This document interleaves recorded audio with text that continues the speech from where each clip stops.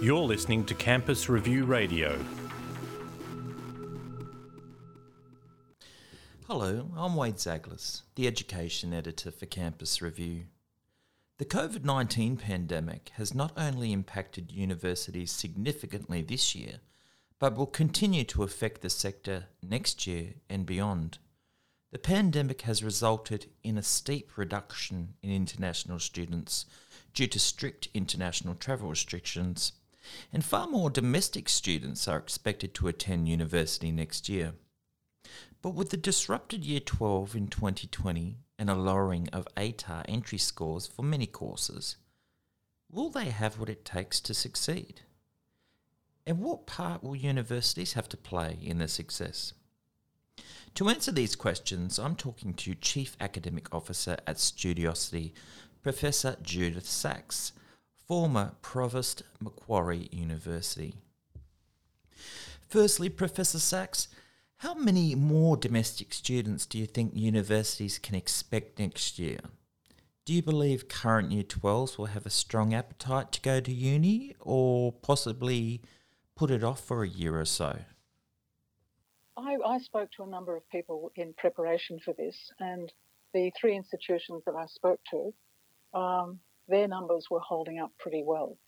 And so there was high demand from school leavers in all universities, according to the UAC information.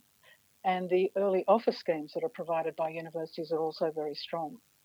One university that is a very diverse university thinks that students for 2021 will not be taking the gap year.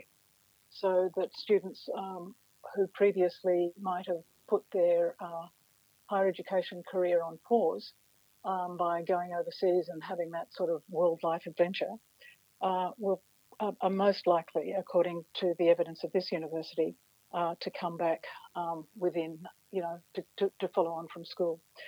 The other point is that when there's uncertainty about employment, that's when students also go to university. So Exactly. We've got two things that are working together to support student numbers. Now, the challenge for universities and how they manage it, and I don't quite know the answer to this because I'm not sitting in the C-suite anymore, but many universities have had caps. So will universities actually exceed their caps because there is the demand, or will they be held hostage to the caps that were put on them by the government? These will be really serious considerations for universities. They will have financial impacts on universities. My sense is, given the challenges of international student numbers, they will exceed the cap so that they at least get continuing revenue. So I guess that the other area where there are student numbers are not just school leavers and mature students, it's postgraduate students. And according to the people that I've spoken to, postgraduate student numbers, coursework numbers are also holding up. So what do you think the student makeup will look like next year? I think there certainly will be the diverse range of students, but I think their expectations may well be different as well. And, the composition, but how they, the experience that they have may well be different. I think that one of the things that we've learned this year with COVID is that courses can be put online. And for many students, they actually quite like that online experience, that remote learning. But for other students, and I've spoken to a few of these personally, they're looking forward to getting back to being on campus, because part of campus life is actually about the social element of meeting up with your mates, catching up with your mates, talking with your mates. And that's much more difficult to do when you're working, via Zoom lectures or something like that. So I think that the challenge for universities here will be to be able to provide and deliver their programs in ways that meet the diverse needs of students. What other challenges will universities have to face because of this change in the student demographic? I think that there may well be some mental health issues. And I mean, last year I spent 4 months at the University of Canberra as interim Deputy Vice-Chancellor.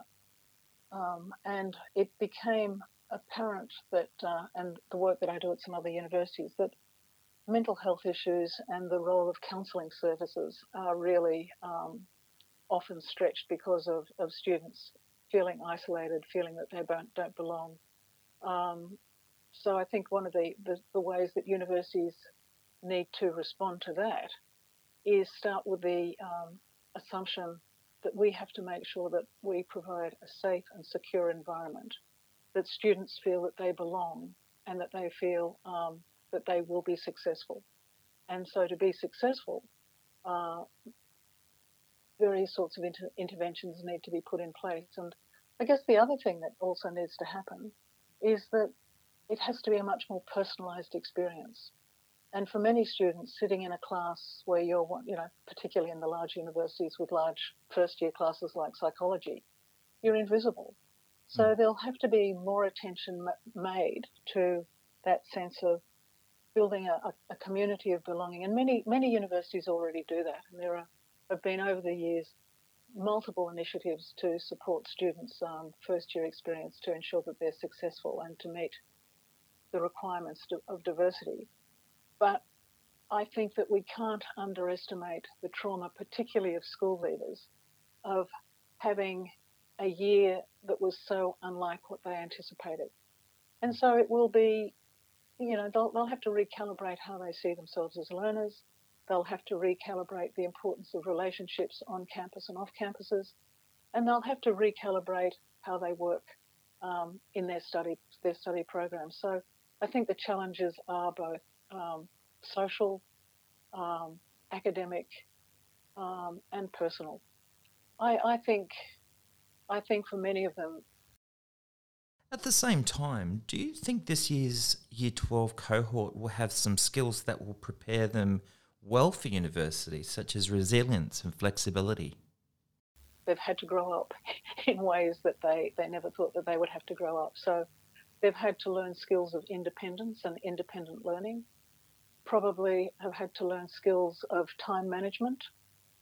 They've probably had to become more self-reliant and find new ways of maintaining and sustaining their relationships with their cohort of students.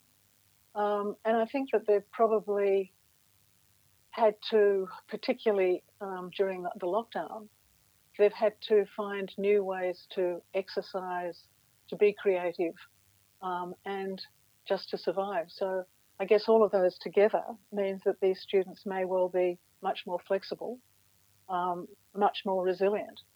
And they may be next year, for 2021, they may be much more demanding of the sort of education that they want to receive from the university.